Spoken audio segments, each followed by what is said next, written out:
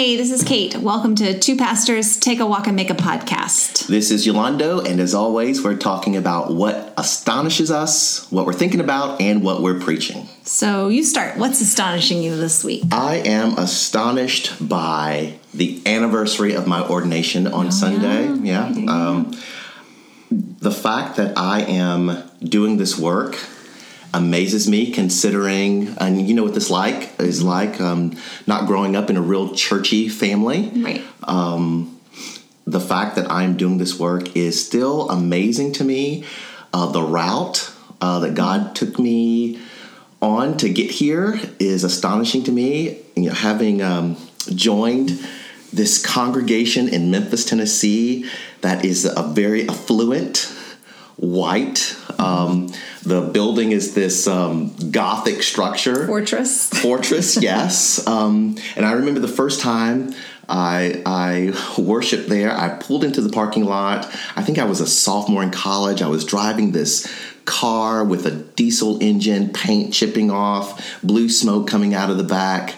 And, you know, everyone is pulling up in a high-end car. And I remember opening the door and thinking, I don't belong here. Like, I said that to myself, and I closed the door. And I think it's the first time that I really genuinely heard the voice of the Holy Spirit. Yeah. And the Holy Spirit said, if I'm worshiped here, you belong here. Mm-hmm. And I remember taking a deep breath because I didn't want to do it. I took a deep breath, and I saw an older couple, walking across the parking lot, and they were there because it was homecoming, and they hadn't been in that church for years, and they were visiting from Little Rock, I believe, and I asked them if they could show me to the sanctuary. They said, of course, and you're sitting with us. Yeah. And they were so kind and wonderful. I never saw them again. Yeah. And I went back the Sunday after that, and the Sunday after that, and the Sunday after that, and eventually I joined that congregation, which is astonishing to me because I went home from Bethel College that summer, and I literally, this will take you back, down the Yellow Pages, right? Who does that anymore? Right? I just opened up the Yellow Pages and started visiting churches. And I remember going to some, literally, I would walk through the front door, and the members of the congregation would turn and look at me, and I would get this vibe as if they were saying, why are you here? Mm-hmm. Right? Black man, right? Mm-hmm. And I would leave immediately. And I thought, I just don't want to do this anymore. And so the fact that, I became a member of Idlewild Presbyterian Church in Memphis, Tennessee, was loved by that congregation, nurtured by that congregation. Every year on the anniversary of my ordination, I just remember them. And this is the 20th anniversary of your ordination, which is, I think that is such an interesting story. It's an example for me of like being astonished by something that is so obvious. But like, I just think we forget that that people, that our churches have a spiritual atmosphere. And I am not a woo-woo person. Like, I don't like it when people start talking about energy. Like, I'm immediately suspicious of any of that. And yet, obviously, as believers who worship a real but invisible God, a fundamental principle for us is that what is visible is often not what is most real, right? And so obvious, like Captain Obvious, this idea that visitors, people who are led by God into our congregation, one of the things that they will know right away, they will know if they're welcome. They'll know if they're welcome. And so the reality is, like, a part of being ready is thinking about practical things with great intention, because that's how we express our sincere desire to welcome people. So, where is the signage and how are we, being thoughtful about what we put in the bulletin, and are we always talking in worship as if people are out there who matter, who have never done this before, and so I'm trying to explain what we're doing. So all of those like very tangible, practical things matter. But what also really matters for everybody in the congregation is, what is your heart towards people who are seeking God, and what is your heart when you see someone? Is your internal private thought kind of, oh crap, like, do we want more people like them? Yeah. Or is your heart, Lord, am I to go, it just matters. Every single person in the room, not just the people who are at the door or the pastor, but the people in the room matter. Right. It is a spiritual community. And if we don't think it's a spiritual community, then what in the world are we doing there? Yeah. Like, why aren't we at brunch? But I think particularly Presbyterians, like, we sometimes forget that, or it makes us uncomfortable that, no, this is supernatural realm that we're dealing with. And so if you don't want people there, they'll know it. They will know it, even if they're not aware that they know it. And so I think for every person to really examine their own heart and say, am I generous about sharing this community that I love with other people or not? And inviting, just doing some wrestling around that. Because a lot of our churches, they just don't want new people, or new people that don't look in a way that makes them comfortable. Absolutely. Or show up in a way that makes them comfortable. That, the right people. It's more like, I say this all the time, like I was in a sorority in college, which was a great experience for me, but like a lot of times walking into a church is the visceral memory I have is rush, right? All these people smiling at you, like wanting to convince you that this place is the very best place, and wouldn't you be lucky to be a part of it? And also, we'll see, right? And just a lot. That is is what I connect with. It is not often in churches an experience of like, oh, this must be what the kingdom of God will be like this way. Or like, I don't know you, but you are my Ken. Or we have this deep, and that's me walking into churches as a visitor, but I'm walking in as an ordained pastor, usually in another mainline congregation, right? Like that. And I still just feel like, oh, these people are looking at me. Oh, these people don't want me here. Oh, they're wondering like, where is my husband? Or where am I, maybe I'm being paranoid, but I'm not exactly a shy violet, right? So people know. It's just amazing that people know. Well, one of the things we talked about on Sunday was the vibe we can give off of using people. Like, come and fill our pews so we feel better about the future of our church. Come and be a part of our program. Oh, so you're a teacher? Better. Could you come and... we just automatically trying to figure out what...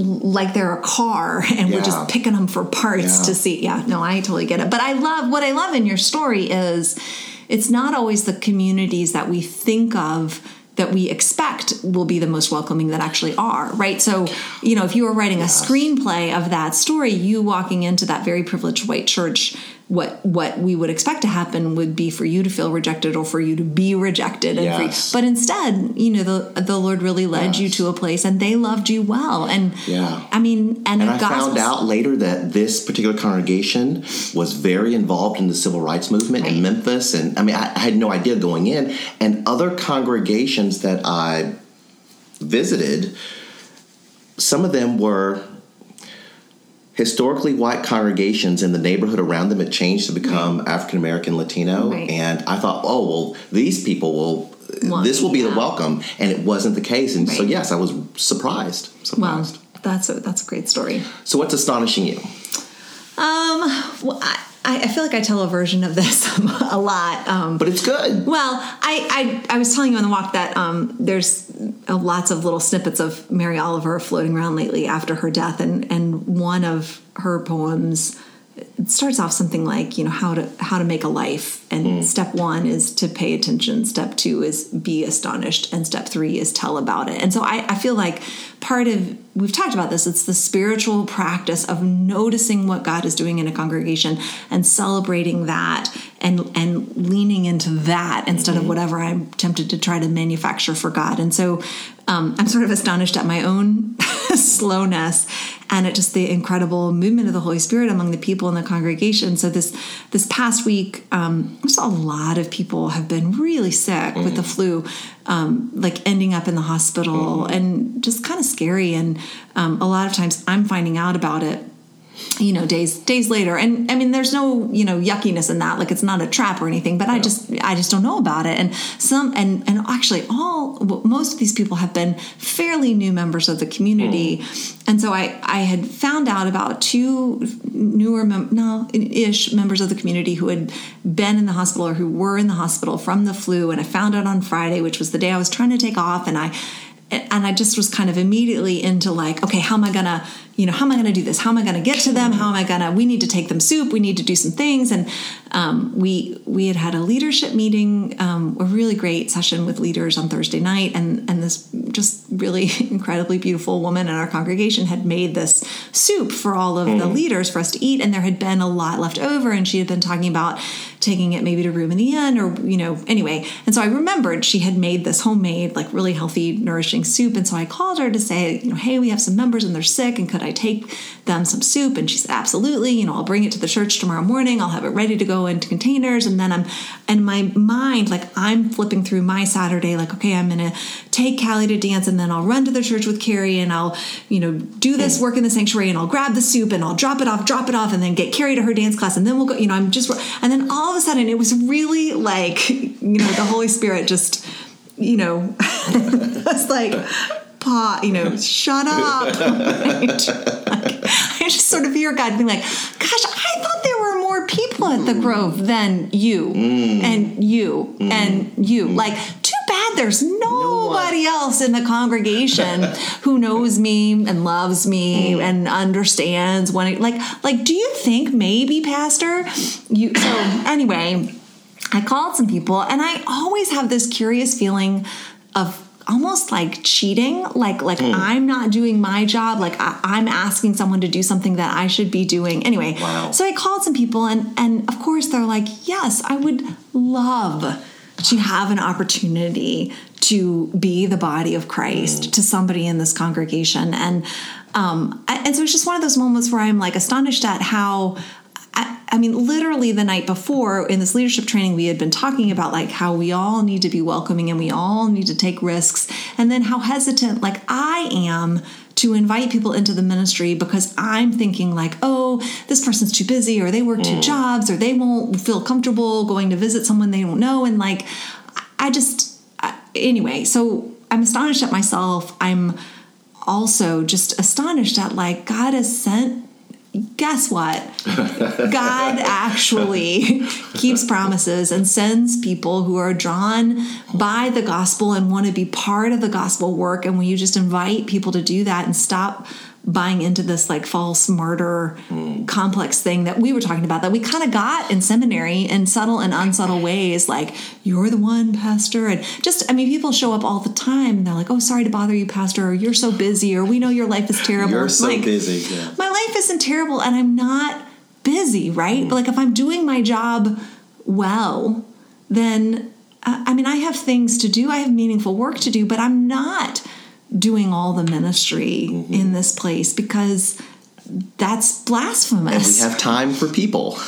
Right. And we have eyes to see where we can invite other people into the work. And, after church, again, following the theme, was like, hey, elders, we had communion on Sunday, like, hey, do you think we've got some people? Can you take communion? And my elders were like, absolutely. Like, where are the boxes? Like, let's go. And and again, I'm telling myself the story in my head of like, oh, they will feel uncomfortable or they won't be ready or they do so much already or I don't want to ask too much of them. And I just realized like, oh, goodness, I'm holding people back. And like, oh, goodness, it's astonishing and beautiful, not surprising, but just people are drawn to the Grove because they are drawn to the mission and they want to be part of it. Yeah. And they want to serve. They want to serve. I mean, they want to serve more than I do. Like their hearts are more beautiful than my heart. Like they want to do this. Anyway, so and our job, Ephesians 4, to equip the saints for the work of ministry. Mm-hmm. And so I just... it's a double-edged astonishment. Like I'm just sort of bemused at myself, at my propensity that literally on Thursday night I could be teaching this, but on Friday I slip back into whatever false superhero dummy mode, and then I need the Holy Spirit to tap me on the shoulder and go, hey. And then I call people and they're just so ready and to do things that matter, right? Like it matters. Like, and of course people want to do this because it's amazing work. It's amazing. I mean, a little intimidating, but it's amazing to go into somebody's hospital room and pray with them. It's amazing. Yeah. It's this huge holy privilege. And I'm not good at it. The Holy Spirit is good at it, right? Like, one of the things I say in my elders training and remind our elders throughout the year of is that this is a get to. Mm-hmm. We get to do this. We serve at the privilege of our King. This is all privilege, right? Mm-hmm. And we are called to do this. This serving is something we get to do. Right, and the model is obviously Jesus sending out the 70, and they don't know jack, right? Yeah, they don't know what they're doing. They don't know really who Jesus is. They don't feel equipped. And yet the Holy Spirit, imagine this, is totally capable of being God God can be God all by himself, right? And I just think it's so interesting how we slip into this like professional mode of like we're the professional pastor, professional Christian, and that's just so anathema to the gospel. And and it goes with the consumerism of our time, right? So the consumerism mentality says that church members give money to receive the professional goods and services ministry of the clergy. Yes. Yeah. Okay. So deviation, but I was not really watching the Super Bowl on Sunday, but it was kind of on Sunday, and I saw this one commercial. Did you see the Kia commercial? No. Okay. Well, there's this incredible the game was horrible. Such a snoozer. I don't care about football, right? Yeah. But I am wearing my Colin Kaepernick shirt, so that yes, you are. Anyway. But so there's this commercial, and it's like one of those like documentary type commercials with like the music and the like beautiful pictures, and it's this young boy's voice, and he's clearly a rural child, and he's talking about in my town, like we're a bunch of unknowns and there's no stars on the sidewalk for us, and we're not going to go do great things, and we're overlooked, but there is something about us. We build great things. And then all of a sudden it's like showing pictures of these cars, like a Kia car. And so the message of the commercial is these people in this town, they matter. Why? Because they make cars, right? And I just think like that whole consumer culture, American, like this is the story that America is telling people. Like you can matter if you produce something that makes the economy run, or if you are a valuable part of this multinational corporation. And our story is so different than that. Like you don't matter because you're famous. You don't matter because you're rich. Like you matter for so much more than creating something that'll be in a landfill in 10 years, even if it's a beautifully engineered designed car, right? Like God is inviting you into this supernatural reality redeeming work where you are invited to be filled by the Holy Spirit and bring healing and bring hope and bring, like, that's why all of us matter, and that's all of our story, and that's the counter story that we're preaching in our congregations and saying to people, like, what story do you want to define your life? Is it you are what you buy and what you earn and what, how many people know you, or is it you're invited to be part of this grand story of redemption? You who have been redeemed by God are sent out to be a part of God's redeeming, not even to be used by God. God's not even working through us, but that we can, chase behind the Holy Spirit and be in the room when the Holy Spirit does what the Holy Spirit does. Anyway, that's good. Huge diversion. I'll just say really quickly what I'm thinking about. As I was meeting with a friend in the congregation and doing a SWOT analysis of the Grove, doing kind of a deep, hard look at strengths and weaknesses and opportunities and threats. And I know this, it's like, I don't know, I've never had a colonoscopy, but I feel like that's what it is. It's this thing that really taking a hard look at what isn't right and what matters, and really how can we be better and how can we take responsibility. It's so challenging. And it's interesting, like how sort of viscerally threatening it is for me, and reveals, I think, a lot of things about my unhealthy places where my self-worth is, right? Like if my worth is really centered in Christ, then having a good conversation about how we can do what we do, better. I mean, that's nothing. Like that's right. not, but the fact that it's so challenging is just, I'm just kind of trying to pay attention to what that means. And, but also just feeling really led that you just have to continue. You never arrive, right? So poor Yolando. It's that time of year. So anyway, that's what I'm thinking about is how to both, rest in the goodness of God and not function out of anxiety, but also say there's good work to be done, and that good work is done by looking at how can we continue to grow, and how can we pay attention to weak places in our life together, and not just say, oh, they don't matter, or so that's what I'm thinking about, and it's hard. I just can't help but believe that you're walking through this analysis in a non-anxious way will be a model for others in your community. Well, I mean, I'm not walking through it in a non-anxious way. I'm trying to walk through it in a non-anxious way. And I'm really doing it in kind of a safe space. Like I'm doing it kind of privately by myself with another, person. And I think the challenge for me will be to center myself deeply enough to do it with my elders, or to do it with, but that's all right. I'm taking baby steps.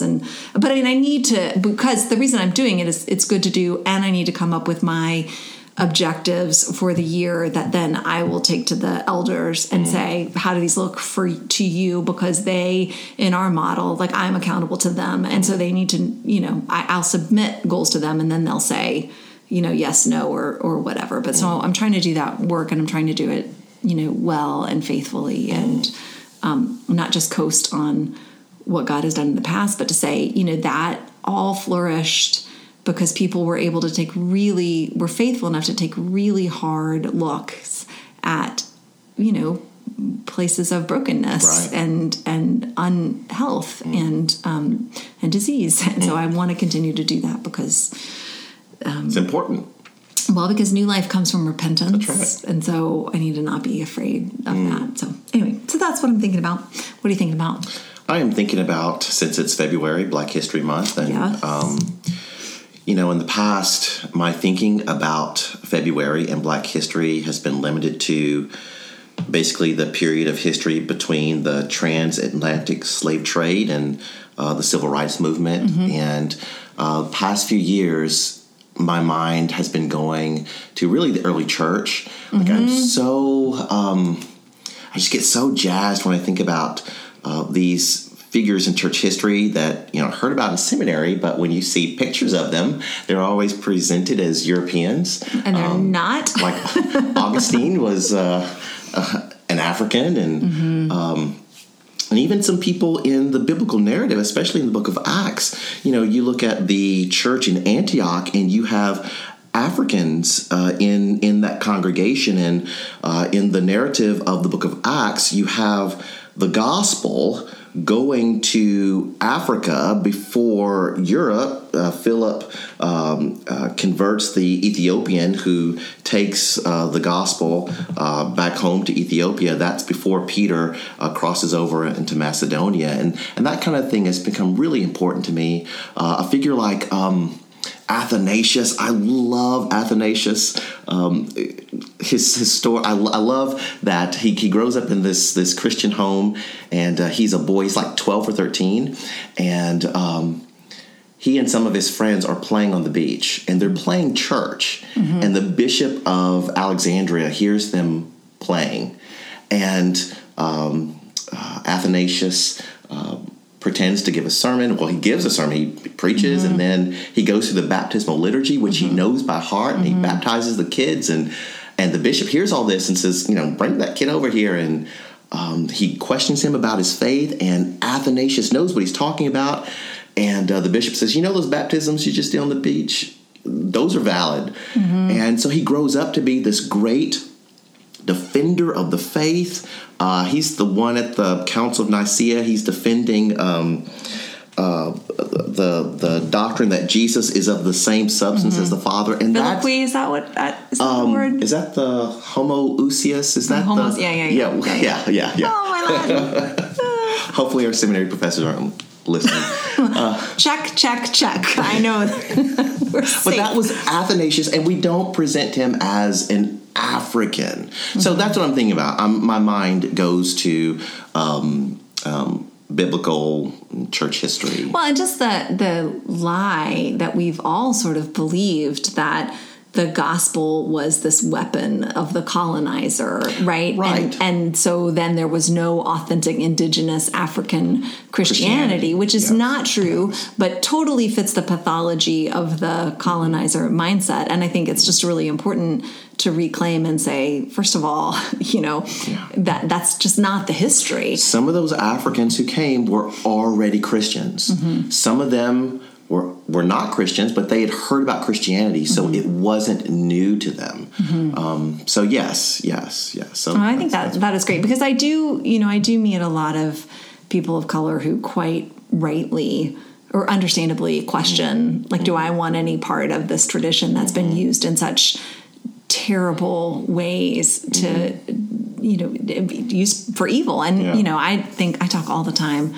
It's one of the three things that I feel like people will leave my congregation knowing. I talk all the time about being in a lecture in seminary. My New Testament professor was lecturing on Romans 1 and just talking about like the gospel is power, like what it's power, and power is neutral, right? So power can be used for good, but it can be used for evil. And we know that the gospel has been used for evil because power can be misappropriated in all kinds of ways. And so we shouldn't be surprised by that, especially we who know the story of, Jesus being tempted, that, the devil shows up speaking scripture and claiming, claiming spiritual authority. So the idea that the gospel has been used powerfully for evil ends should not surprise us. And we should not assume that means that there's no deeper good in it. In fact, was I reading like a James Baldwin quote talking about like this is related sort of, but like the Constitution is like the compass and the country is like the ship.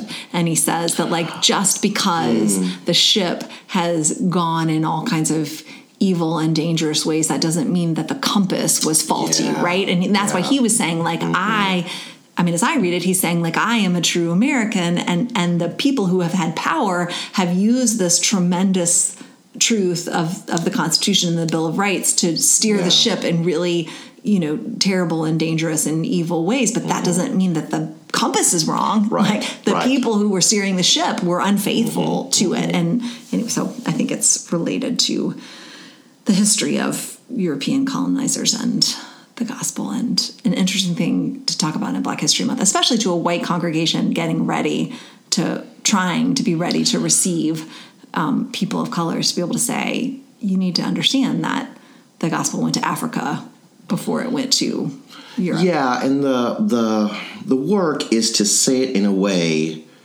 where we all celebrate it, right? I'm not trying to prove anything. I'm not trying to get power over.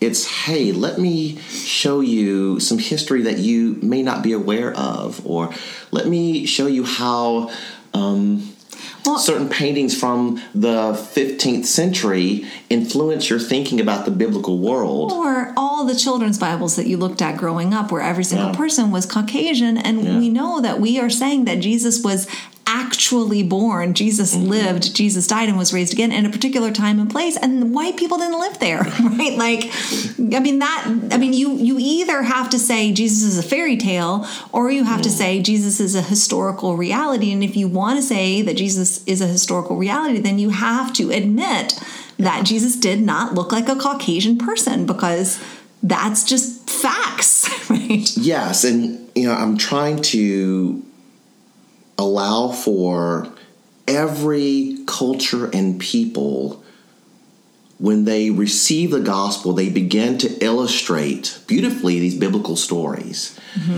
in ways that look like them. And the history has been that one particular group has said, not only is this a representation. This is the representation, right? And so that's what we want to address. Yeah, because it's perfectly appropriate for, my Caucasian daughters to imagine themselves into the biblical stories. That's great. And it's also just important for them to know that Jesus looked a particular way, and that doesn't make him less like you, right? And the fundamental reality is that means that you understand, the deep belonging that all people have to God, and anyways. And the narrative of Acts is the gospel crossing cultural boundaries. They're always crossing these cultural boundaries, and the work that comes with that, all the dietary laws, and there's conflict, and they always work through this conflict. And well, and I think for us who feel really passionate about creating healthy, multicultural and diverse congregations, like the narrative we always get from the culture and from other church leaders is like, oh, that's new, that's radical, it may not work. And the reality is, no, it's not new. It's actually, it is radical if you look at the Latin root of radical, which means to the root, right? In the early church, Paul didn't say, okay, I'm going to start one church over here for the Jews and one church over here for the Gentiles, because they can grow more quickly if they have a common culture. And Paul says, no, they do have a common culture, and it's not in their Jewishness or in their Greekness. It's in Jesus, we are one in Christ. And which is why. And if your understanding of Jesus can't help you transcend and see the inherent dignity of who you are, and also the inherent dignity of people who are unlike you, if your understanding of Jesus can't help you feel connected to that person who's unlike you, then you don't understand Jesus. Yeah. And it doesn't matter if your church is growing or not, because you have missed the gospel altogether. And so I think just reclaiming that. When we were there in that transformation process, when we were both working, they brought in the outside consultants who specifically told me, like, in the Grove neighborhood, you're going to have to pick a demographic. So do you want to reach the Latinos? Do you want to reach people who are Black? Do you want to reach people who are white? But you can't reach them all. And that was really the only place where I was like, well, that's our neighborhood. So I don't, I don't care. I don't care if it's possible. I care if it's faithful. And so anyway, that's very interesting stuff. I am preaching judgment and damnation this Sunday. So everybody come to the Grove. Thunder and lightning. Hear Amos call wrath. the women cows of Bashan. And we're doing a sermon series on shalom. And so last week we were talking about what shalom is, and we were looking at the peaceable kingdom vision from Isaiah, on God's holy mountain, they'll neither harm nor destroy, and the wolf lying down with the lamb. I got my animals wrong. But anyway, this fundamental transformation of reality and what is natural, so that people can coexist and without being a threat to one another. And how there's enough, there's abundance, and no one has to destroy someone else in order to live. And also that this vision of shalom extends not just to humans, but to the natural world, right? And one thing no one will ever call me is like a nature buff, right? So it's not like, I personally, I'm sure I've told you the story. We've been going too long, but like, I have this vivid memory in middle school where I think we had a substitute teacher, and the person was just trying to fill time. And so she had to sit down and like write out like 2 paragraphs about like our most peaceful place, right? And you're just supposed to write it, and then we're going to share it with the class. And so we do. And then she asks for volunteers to share. And like, I'm a total dork. So my hand is up first, like, talk to people, sign me up, right? So I stand up and I'm like describing my ideal, perfect, peaceful place. And it's like a white room, and it's filled with books, and there's a window seat. And like, I can sit there and read whatever I want. And there's like candy. And I remember like there's a bathroom in the room. Like, I was such a dumb kid, right? Anyway, so I'm like totally unashamedly like describing my perfect peaceful place. And then everybody else gets up to share, like reluctantly, right? Because they're not dorks, and they're all like, I'm on a mountainside, or I'm overlooking a lake, or I'm walking through the forest. And I was like, like, so I'm like, just all to say, nature is not my jam. But the witness of shalom is that it's the natural world too that is transformed and redeemed, and that this earth and creation matter, and there's not competing interests, right, between humanity among itself or humanity and nature. So that was last week. What is shalom? And then this week is one of the judgments of Amos, basically coming in and knocking down this kingdom of Israel, much in the same way that God, knocks and scatters the Tower of Babel to say, like, this sort of religious nation that you've built for yourself that basically just mirrors back the values of the culture and puts a Yahweh label on it. Like, I'm not allowing this to stand because it's not shalom. And what I think is interesting is, the reasons that Amos gives for, leading the destruction of the people. It's not that they're not religious. It's not that they're not worshiping in the temple. It's not that they're not making sacrifices or praying or knowing their liturgical history. It's that they're unjust. Like, the powerful are exploiting the powerless. People are stepping over the poor on their way to worship. They're putting these exorbitant taxes on people. They're exploiting the power that they've been given for their own selfish ends, and God says, I'm not having it. Like, you're not in my name, and this kingdom's coming down. And I think people struggle with, like, well, how come, how could a good and loving God, send someone to prophesy destruction? But I mean, if God, which God is, about restoring creation to shalom, then part of that is destroying these kingdoms of death that we are building in God's name. And if we are the chosen people and we are just choosing to support the ways of the culture, and then God doesn't stand for that. And ultimately, that's not God punishing us just for the sheer joy of seeing people suffering. That is an act of redeeming. God is destroying what is an illusion and what is a destructive illusion so that people can be set free to once again worship God and not their own power. And so that is what I'm preaching on Sunday. Wow, I might come to the Grove on Sunday. Stop your lies. No, it's good. Stop your lies. No, I like those. Whatever. I'm preaching destruction, and once again, you're preaching joy. So I just feel like, where am I going to go? Damnation or joy? Damnation or joy? Everybody's going to go get joyful at Derita. Well, we're looking at Romans 12, be transformed by the renewing of your mind. We're in a series called Mission Joyful, looking at the parts of our mission statement. And this week it's the joy of learning. And as I shared with you a little while ago, early on when I felt a call to ministry, I thought that meant the monastic life, and really was thinking about a life in a monastery and was preparing for that, and really seriously considering it, because I thought that was really the only way, having very little knowledge of the church or the faith or anything. I thought that was the way to live a life of Christian spiritual discipline. And I was eager to do it. And when I got closer to pulling the trigger on that, I just kept coming back to, I also feel called to marriage. And so what is that all about?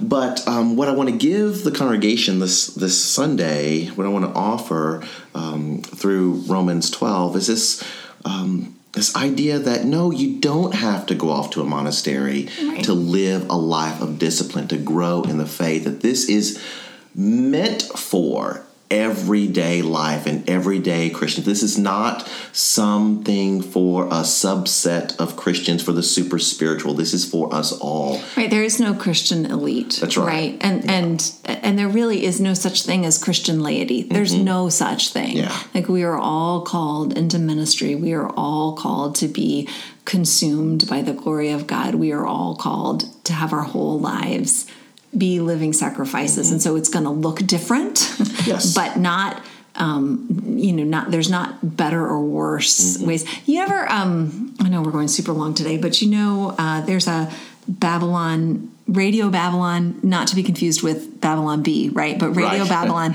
is this comic strip, and they're really funny. And they're really good. They're not snarky.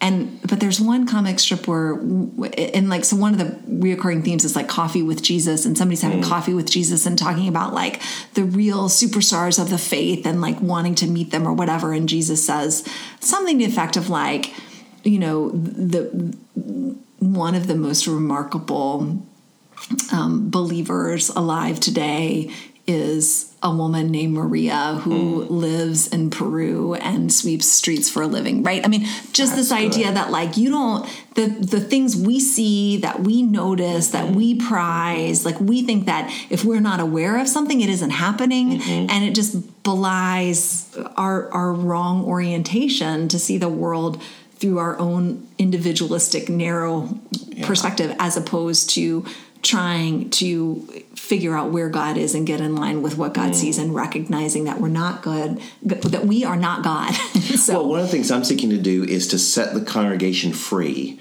from a mentality that says, preacher, we pay you to go up on Sinai, get filled up with God, and then come down and give us that in, you know, sips, right? Right. But say, no, this is for all of us. You can grow. You can do these things. Right. This is for you. When the whole world is Sinai now, which is, I mean, sort of in a clumsy way what we're talking about. Well, and we are the priesthood, right? Yeah. That text begins, therefore, in view of the mercies of God, right? All the stuff about the gospel, Jesus suffering and dying for you. Therefore, in view of God's mercies, present your bodies as a living sacrifice. This is not for some special priesthood. This is for the whole people of God. Yeah, no, and I like that. Like, I think people are kind of aware and confused by that odd detail of the curtain in the temple being torn at the crucifixion, and I think that's one of those moments. To me, I might talk about that and just sort of say, I think part of the meaning of that is the separation, this idea that what is the Holy of Holies can't be seen and is invisible and must be protected. And people like that is destroyed in the moment of the crucifixion, because that is Jesus being glorified, and it is visible, and it's no longer set apart or reserved for a few, but for all who are seeking and are willing to receive. Yeah. So that's very interesting. Well, for real, next time this needs to be a shorter podcast. Sorry, friends.